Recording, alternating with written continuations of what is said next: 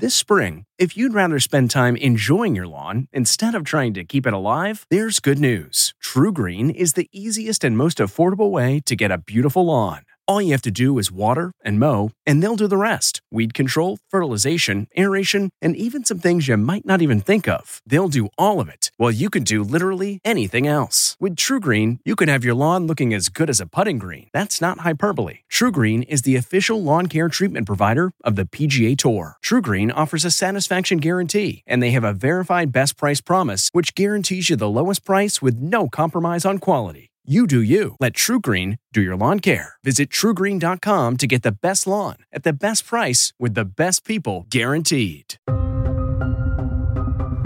This is America Change Forever, and I'm Jeff Pegues. The school year has begun in districts across the country, and millions more students and teachers will be heading back into schools in the next days and weeks.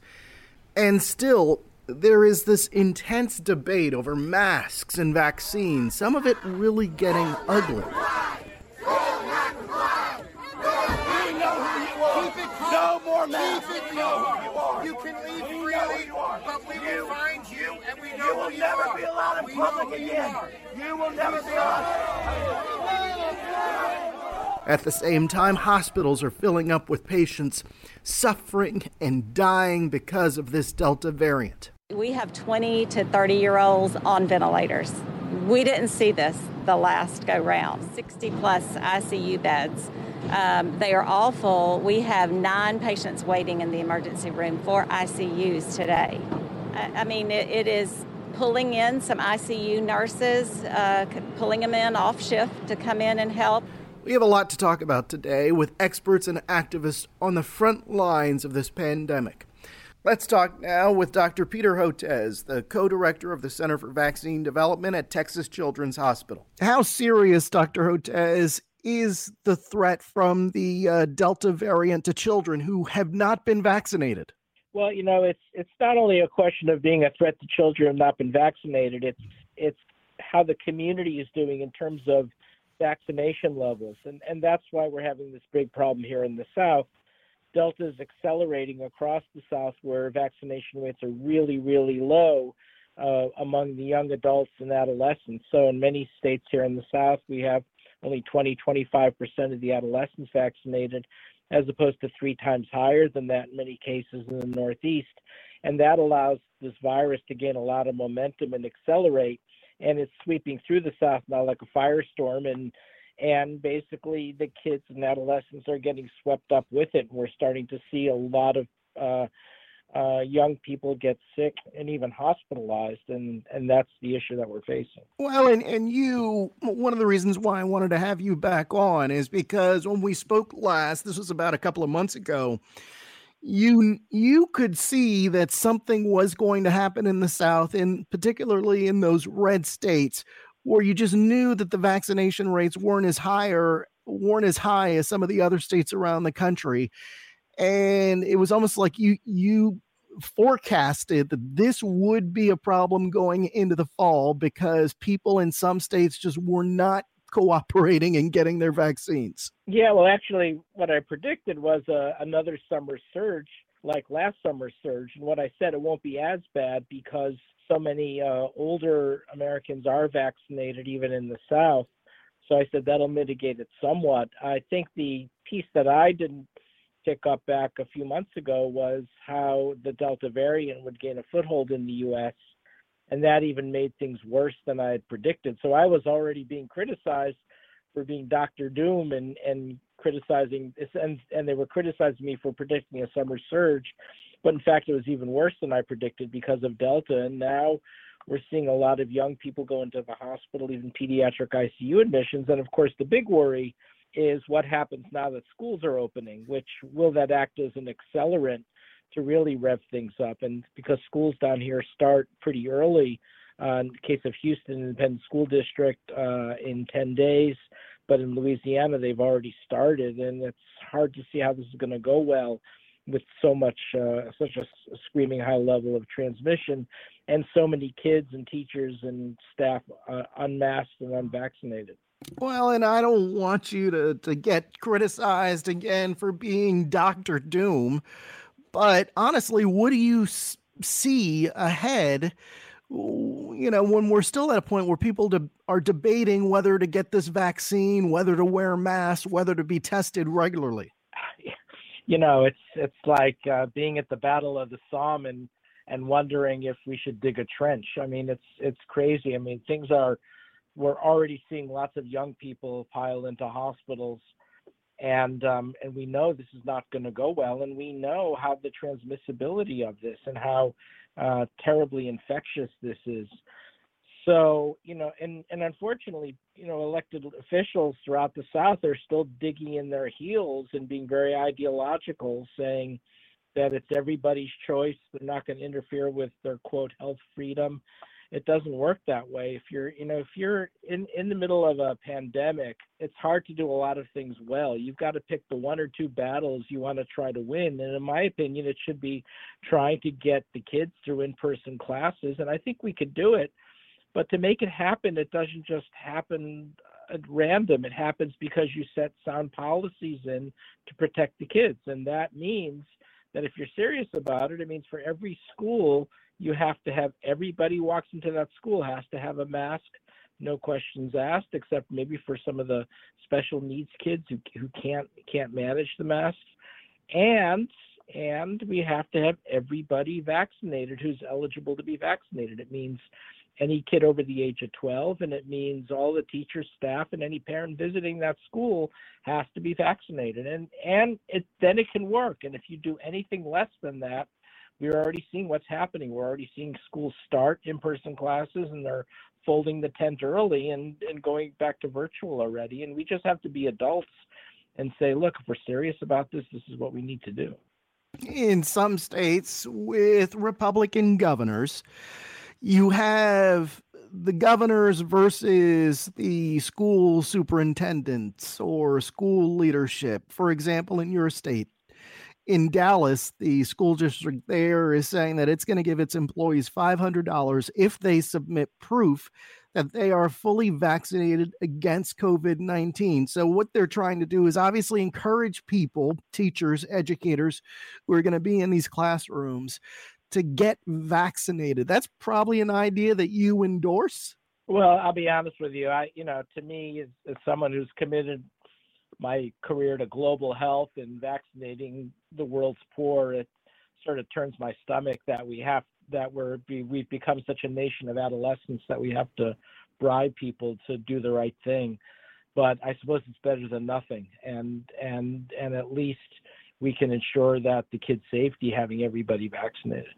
Yeah, and I saw a video of a state, and it's a southern state, where health officials were making their recommendations in some sort of school board or city council meeting, and the health officials were chased out of the meeting.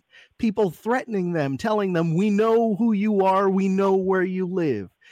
It is remarkable in this day and age to see that kind of anger at health officials who are just trying to save lives.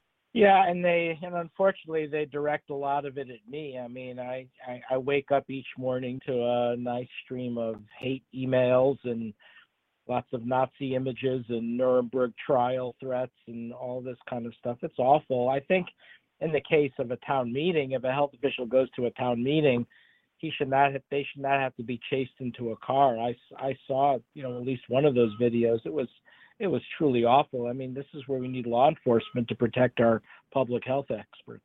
So I was asked recently, how long do you think this pandemic is really going to last? Is it going to last for another year? And I declined to answer that because, as I explained to the person who was asking me, I am not a health expert. I cannot predict where this is going to go. So I'm going to ask you, Dr. Hotez, when do you think this is all going to end? Well, it'll end when the country's fully vaccinated. That's the reality. And if you look at what's going on in Vermont or Massachusetts right now, they're looking pretty good. Almost all of the adolescents and adults, and eventually we'll have vaccines approved for younger kids, for school-age kids, and that the only way we're gonna when you have a serious virus pathogen that's highly transmissible, the only way to get around it is to vaccinate your way through it. And that's, I think we, as a nation, we have that capability. But as long as we have this defiance of vaccines, it's going to be problematic. There is sort of a natural ebb and flow of the epidemic, and if you look at what's going on in the UK, it went up pretty quickly. Now it's starting to go down, but it's still plateaued. So it was around 5,000 cases of Delta per day, then it went up to 40,000, then it came down to 20,000 a day, but it's sort of sticking there right now. And I would guess something similar is going to go on in the US until we can fully vaccinate. And I'd be remiss if I didn't ask you about the situation in hospitals across the country. And I'm sure a lot of people across the country were hoping that our healthcare workers would get some relief by now, but they're not. The numbers are still going up in hospitals. That's right. And what you're seeing is the full-on force of what Delta will do is it will, take on anybody who's unvaccinated. And, the narrative that's been out there, especially from the far right, is that if you're young and healthy and fit and go to the gym, you don't need a vaccine. And nobody ever bothered to tell all of those people that's not a substitute for virus neutralizing antibodies from immunization. And now, unfortunately, they're paying the price for that, seeing young people in unprecedented numbers. By young people, I mean a lot of young adults in their 30s and 40s. And also now adolescents getting sick and going into pediatric intensive care units and even younger kids. And it's really heartbreaking, of course, because all of this was predicted and was preventable had we done a better job with vaccine advocacy and had we done a better job counteracting the disinformation empire. But that was really tough to do. And they still dominate the internet and they still dominate the conservative news outlets, and they've done a lot of damage to the country. Dr. Peter Hotez, I really appreciate your expertise on this issue.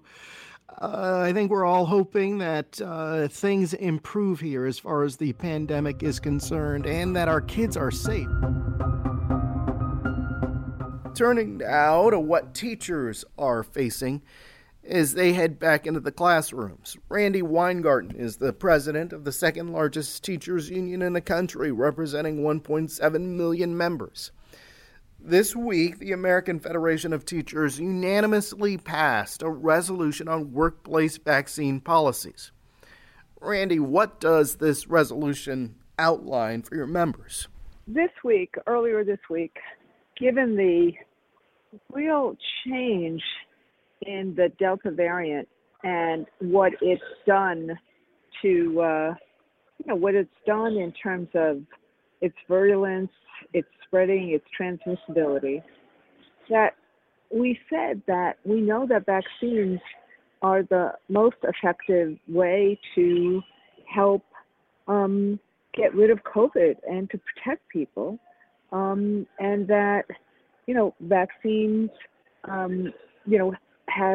have really helped those who have been vaccinated, so that, and that employers are starting to really consider vaccine policies.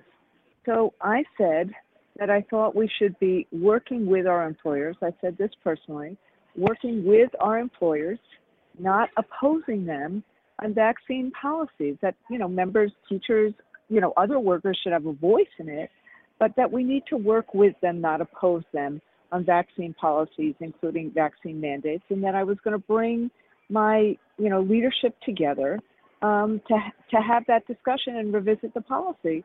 And we did. And on Wednesday night, we unanimously, all across the country, we unanimously decided that that safety is obviously our watchword here, and that we're going to keep on working with employers on safety issues, but that we would work with our employers on vaccination policies, and even if they wanted to, implement mandates, that we would, have a voice and bargain the impact of it, but work with them and not oppose them. And so that's, so one person saying it is one thing, but the fact that my, leadership unanimously from around the country said it, that is a really important step for making sure that everybody is safe. So what does that mean in states like Texas and Florida, where governors are against mask mandates and really pushing back hard against districts that enact them? Well, let me say this. There's three things that will really help fight COVID. One is to actually be honest about the information and to stop giving disinformation about vaccines or masks or anything else. That's number one.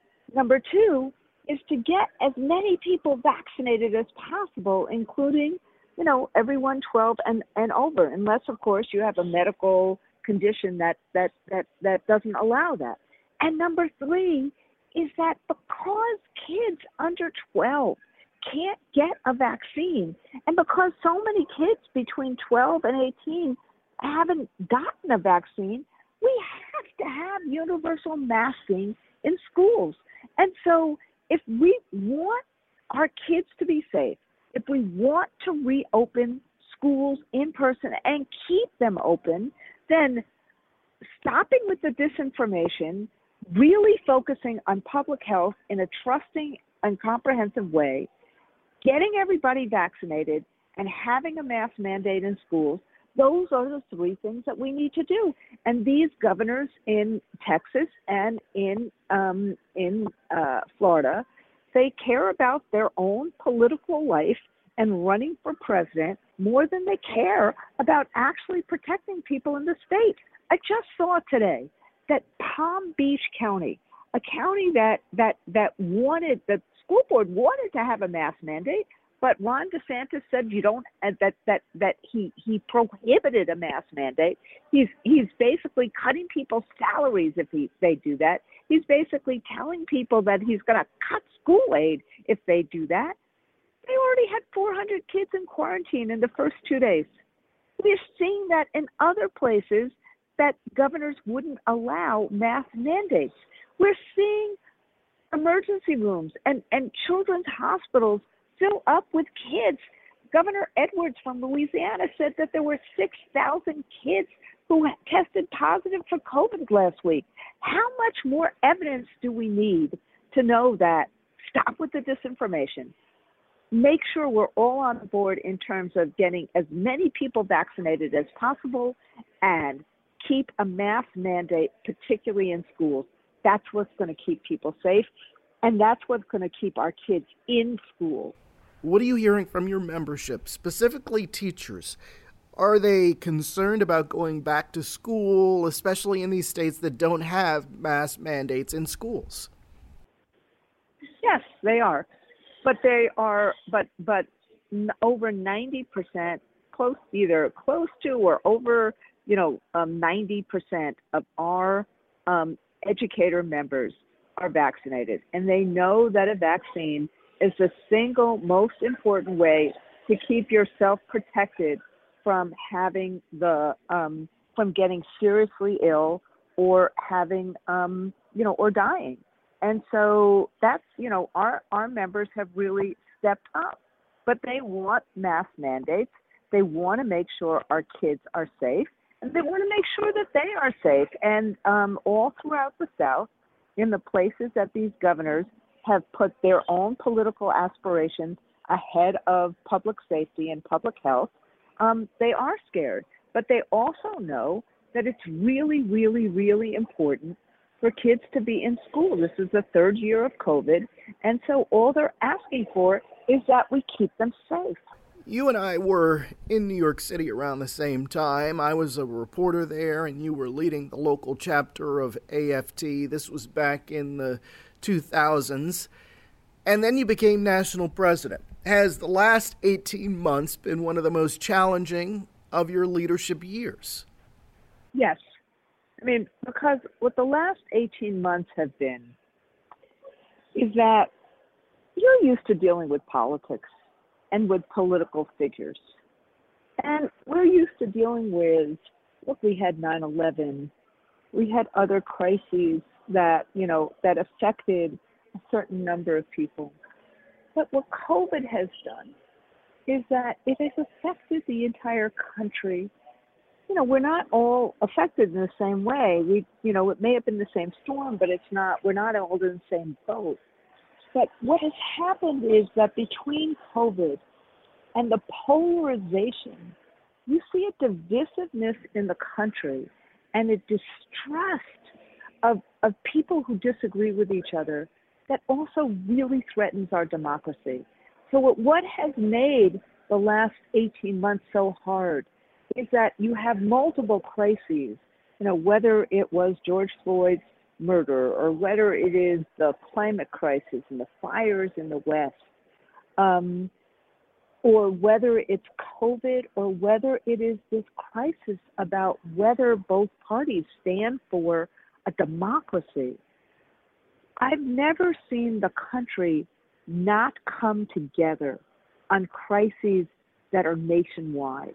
And what has made this crisis or this amalgam of crises so hard is that the country is divided by its ideology as opposed to united to fight these crises and help everyone have a better life.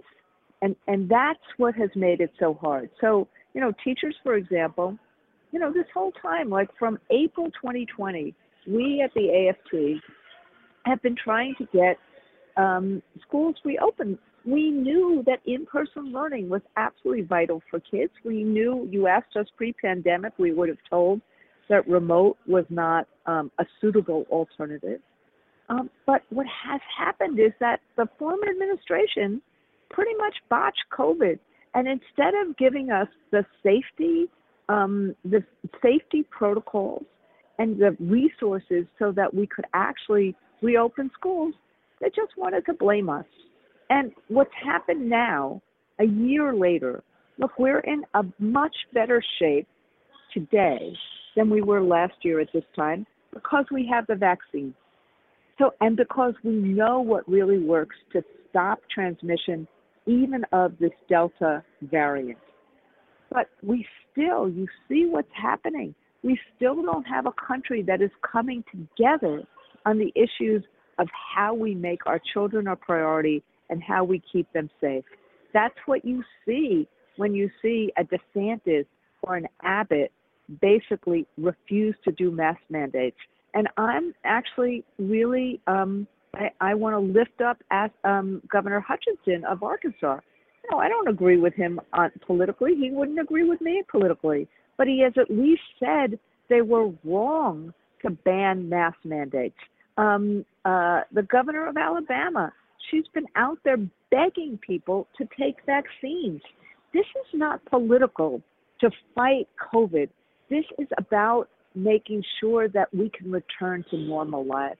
And that's what makes this so hard. And teachers are heroes. Nurses are heroes. But teachers feel really, really beleaguered. Imagine this. 90% of them have taken the vaccine. They know it's important in order to protect their own families. They know it's important in order to be back to school. And yet, what was the issue last week over and over again was, their vaccine mandates for them, when there's no other population of professionals, maybe with the exception of doctors, who have actually understood the importance of vaccines and have approached herd immunity. Are you anticipating more problems as your teachers go back into classrooms? Does AFT have a command center up and running to deal with these problems as they arise? Yes, we do. Well, let's put it this way. We don't represent every single teacher in the United States. We represent 3,500 locals. 1,800 of them have been involved in this back-to-school GOTV style campaign that we're running right now. We've given out about $5 million. In fact, I'm in Cincinnati right now, where our Cincinnati local has been door knocking with parents and, answering their questions about going back to school. And so, I've talked to a lot of parents and a lot of educators today about, their concerns and about, what we need to do. But people want to be back in school, but they want to be there safely. And so what we are doing is, we have a good sense from our states where things are and where people are and what state of preparedness they're in. And we have a hotline that's going on all the time that we person. And, so we are in the midst of really trying to help locals and help educators all across the country be safe. And also, if there are local issues that come up, to fight them. Like, so for today, the city of Cincinnati, for reasons no one understands, pulled back on the bus routes that children used to have, that very, safe, separate bus routes that children used to have to go to and from school. And they have said to kids that, they're taking mass transportation instead of these separate bus routes. And so we had a rally today saying that's a really stupid decision. We have to actually make sure that kids, and their parents, feel extra safe this year, not less safe this year. So, we're doing local issues, but we're going to take on, every single day this month, we're going to keep on taking on the mask issue, because we really believe that in order to keep kids safe, particularly kids who are unvaccinated, that you have universal masking. There are other issues that teachers and students are facing right now. In fact, we're hearing that there are some school districts where, they just don't have enough space for social distancing. And we're hearing about other potential flashpoints as well. Are you seeing and hearing the same thing? We are seeing pockets of issues around social distancing, and we're seeing that ventilation systems in some places have not been repaired. And, we're seeing that the monies that, that we've been given by, the Biden administration and passed by Congress, the American Rescue Plan, they have not translated to the guidance counselors and the nurses and the other kind of programs that they were intended for. We're seeing some of that around. But, the most dominant issue we're seeing right now is that because of the Delta variant, making sure that people who can get a vaccine are getting vaccines, including kids, and making sure, because of the Delta variant, that the universal masking happens, which also then means that you have to have good ventilation systems. Well, it certainly does. Randi Weingarten, thank you for your time. Thank you, Jeff. And please stay well. And, it is, our number one issue is making sure that all of our kids have a good school year, not just reopening, but don't have the disruptions that we've had last year because of this new Delta variant. The idea of going back to school is typically stressful for children. Every year when August or September comes around, they're anxious about having a new teacher, making new friends. There are so many things that they worry about. And now this year, you add to that concerns about the Delta variant and whether to wear masks. Robin Gurwitch is joining us now. She is a psychologist and professor in psychiatry and behavioral sciences at the Duke University School of Medicine. Robin, thanks for being with us. Thank you for having me. So the way I describe this anxiety, is that pretty accurate? I think you are spot on. And truly, this re-entry anxiety is pretty common across the board, no matter how young or old the students are. And you know what? The re-entry anxiety is also high for many parents as well. Yeah, and I've heard that kids who studied from home this past year, worried about going back, perhaps thinking, maybe I shouldn't go back. So as parents, how do you deal with these questions? I think we need to be upfront and honest about what's happening, and it depends on where you live these days.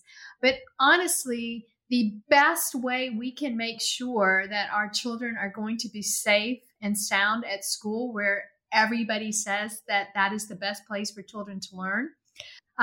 If we look at the science, it is telling us if you are 12 and older, be vaccinated, and no matter how old you are, wear a mask. the more that we can impress that upon our students and our teachers and school personnel and parents, the safer our kids are going to be. But I think it is incredibly important to sit down as the school year is getting ready to begin, or has started actually in many places, and talk to them about, this is what's going on.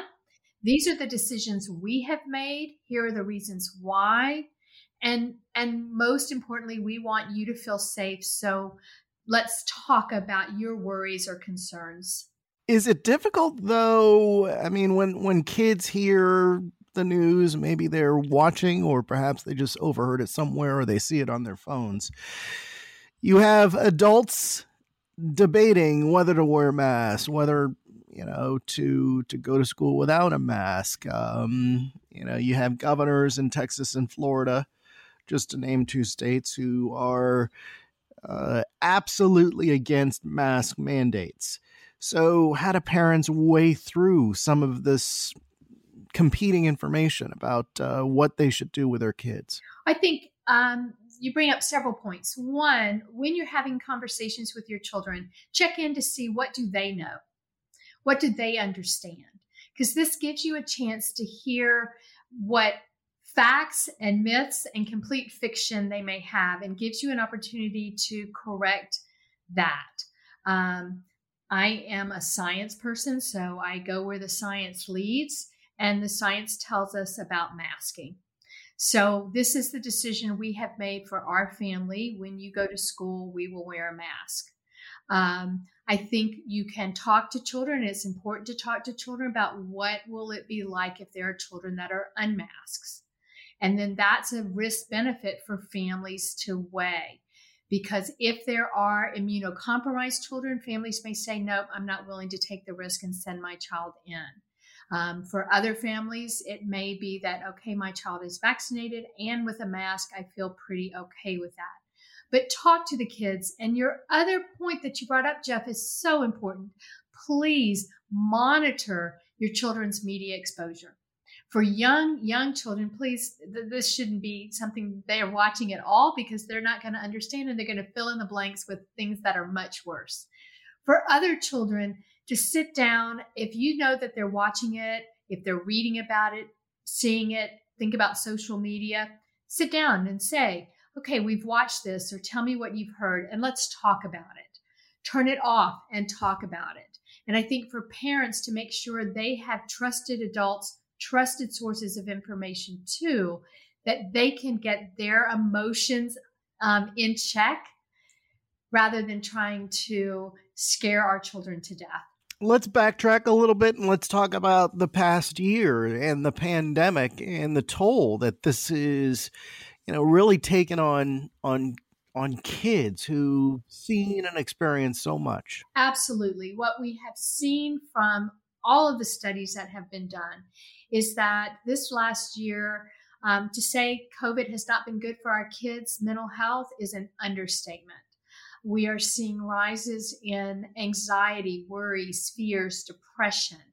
We are seeing more children with suicidal ideations. We are seeing increased worries. We are seeing many children that are coping with death or losses due to economic insecurities, housing insecurities, food insecurities. So this has not been an easy year, and trying to pivot from in-person to telehealth learning for many children has been very challenging, particularly our families. The disparities are very real, and we see this happening over and over. So yes, it has not been good for kids. And that is continuing as we are seeing a resurgence now. I'm also wondering, especially for those kids who spent the last year learning from home,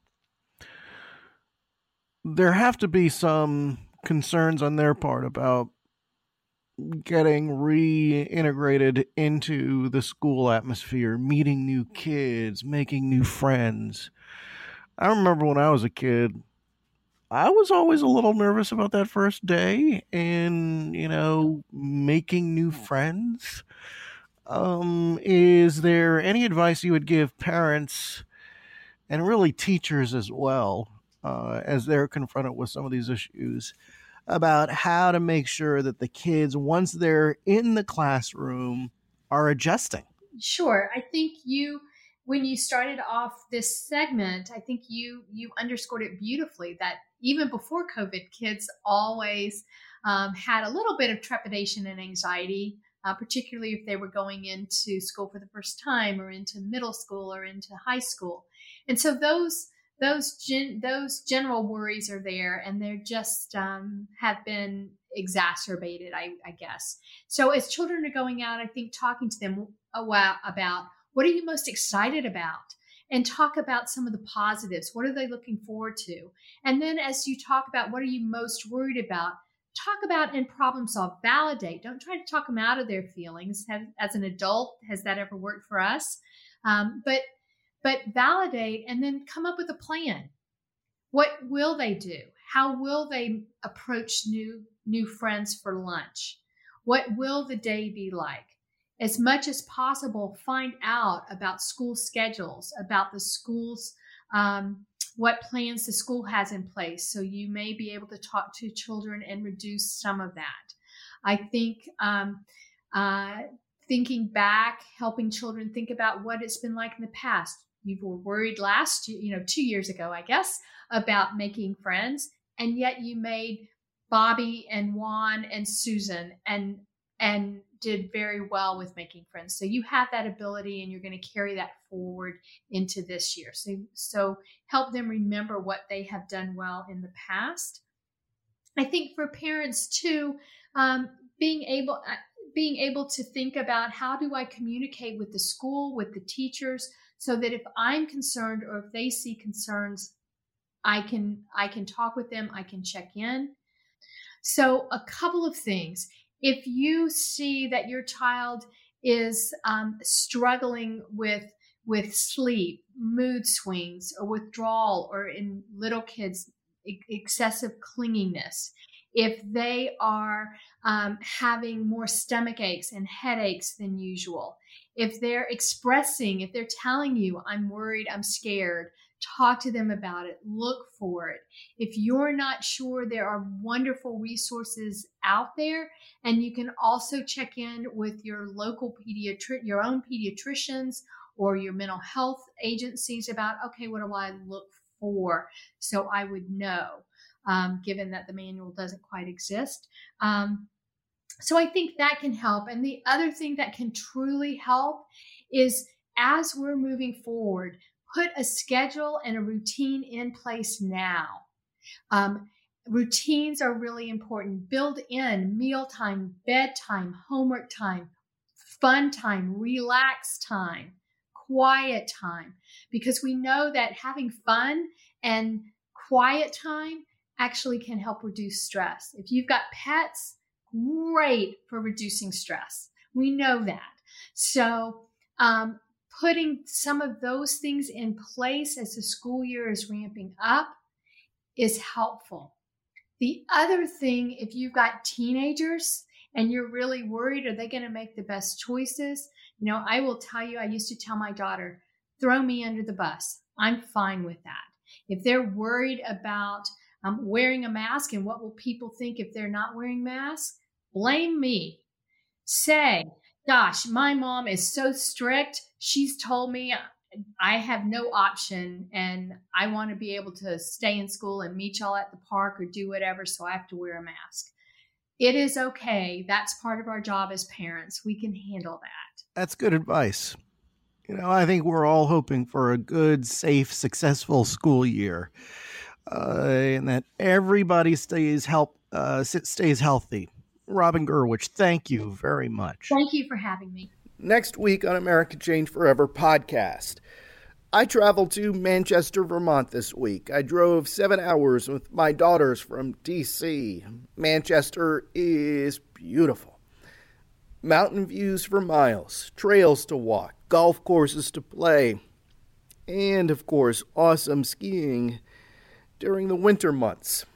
I've been there a few times before. It's a vibrant community for anyone who visits and lives there. But what I noticed this time on my visit are the empty storefronts. There are too many of them.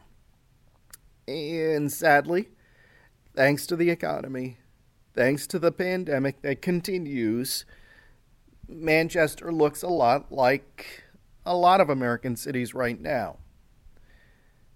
That's what we're going to talk about next week. That is it for this week's America Changed Forever podcast. You can download previous episodes wherever you download your podcast, and please subscribe, rate, review, and share this podcast. Also, you can follow me on Twitter, Jeff Begay, CBS, where you can send program ideas. What do you want us to look into? Also, follow me on Instagram, Jeff Begay6. My thanks to Paul Woody Woodhull and District Productive. I'm Jeff Begay, and that is how America Changed Forever. The Hargan women seem to have it all. From the outside looking in, we were blessed. My mom was amazing. But as detectives would soon learn, there was a lot going on inside the Hargan household. Ashley and I have been calling my mom and the house and Helen. Okay. No one's answering. 63-year-old Pamela Hargan gunned down in her own home. Her youngest daughter, Helen, lay dead upstairs. Patrol, when they arrived, assumed or thought that there might have been a murder-suicide. But for the detectives on the scene, there were things about the scene itself that were concerning to us on day one. Who would want to kill their mother and their little sister? There is no boogeyman here. It is exactly who we think it is. I'm Peter Van Sant from 48 Hours. This is Blood is Thicker, the Hargan Family Killings. Listen to Blood is Thicker, the Hargan Family Killings, early and ad-free on Wondery Plus.